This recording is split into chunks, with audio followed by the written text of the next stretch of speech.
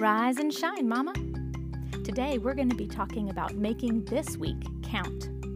I'm Sarah Seafelt. Today is May 4th, 2020, and this is episode 10. Have you ever thought about what you might do if you had only 1 month left to live? The question is supposed to make us think about what is important for us to do with our lives. What if you only had a month left to parent your child? What moments would you spend with her? What character traits would you want to teach him? What would you want them to know about you or about your faith? The truth is that we only have a limited amount of time to parent. We will always be a parent, but our time of influence over our children, shaping the person that they are becoming, is limited. I know sometimes that amount of time does not seem small. It doesn't feel limited, but it will go by and it will pass quickly.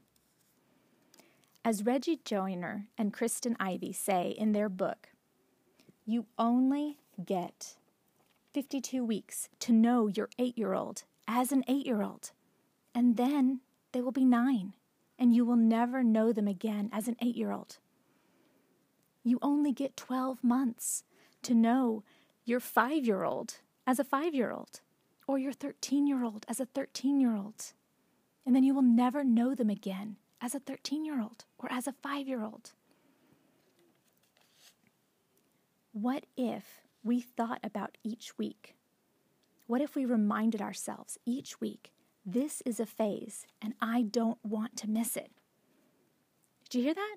This is a phase. It's going to pass, and I don't want to miss it. What if we really remembered that we will not get this week back?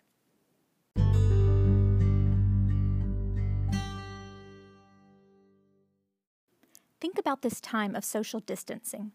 Instead of focusing on how am I going to get through this, what if we think, how can I use this time to benefit my family? This changes the way we view the time. I know what it's like to be starting a new week and think, I don't know how to get through this. But that feeling changes when I change how I look at the time I have. We need to think in small, week-by-week amounts, because character and faith are developed through small, consistent deposits into who our children are. It's not a weekend conference at age 16 that will shape who your children are. It is the week-by-week moments, the daily habits, the consistent lessons and experiences they have with you. Some things can only be accomplished over time. Children are shaped by what they experience over time.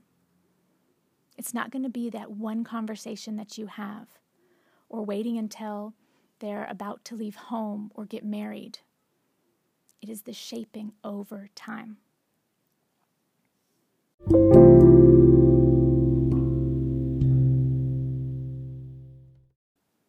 Develop in your family routines and rhythms that give you opportunities to shape and influence your children, that allow for those moments that you're together, that you can talk about things, that you can share about things, that you can do things together that bond you, that show them that you're interested in them, that allow you to explore faith and life and questions together. Now, don't worry if you haven't done this before, but do start now. And maybe you're thinking, I have teenagers, how can I start now? Start now. Tell them, I'm sorry I haven't done this more with you before, but I'd like to start now. And start doing things consistently.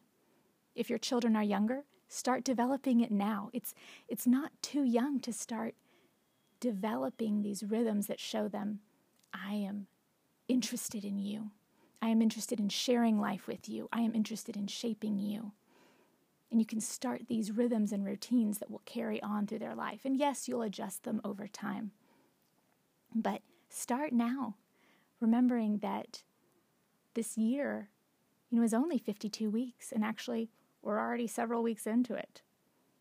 So this year is already going by. We won't ever have the year 2020 again.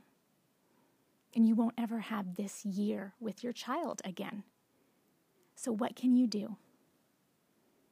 I don't want to miss this.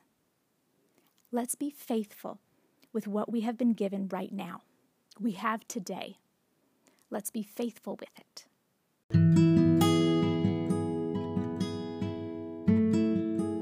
Time to shine, Mama. Let's make this count. I'll catch you next time.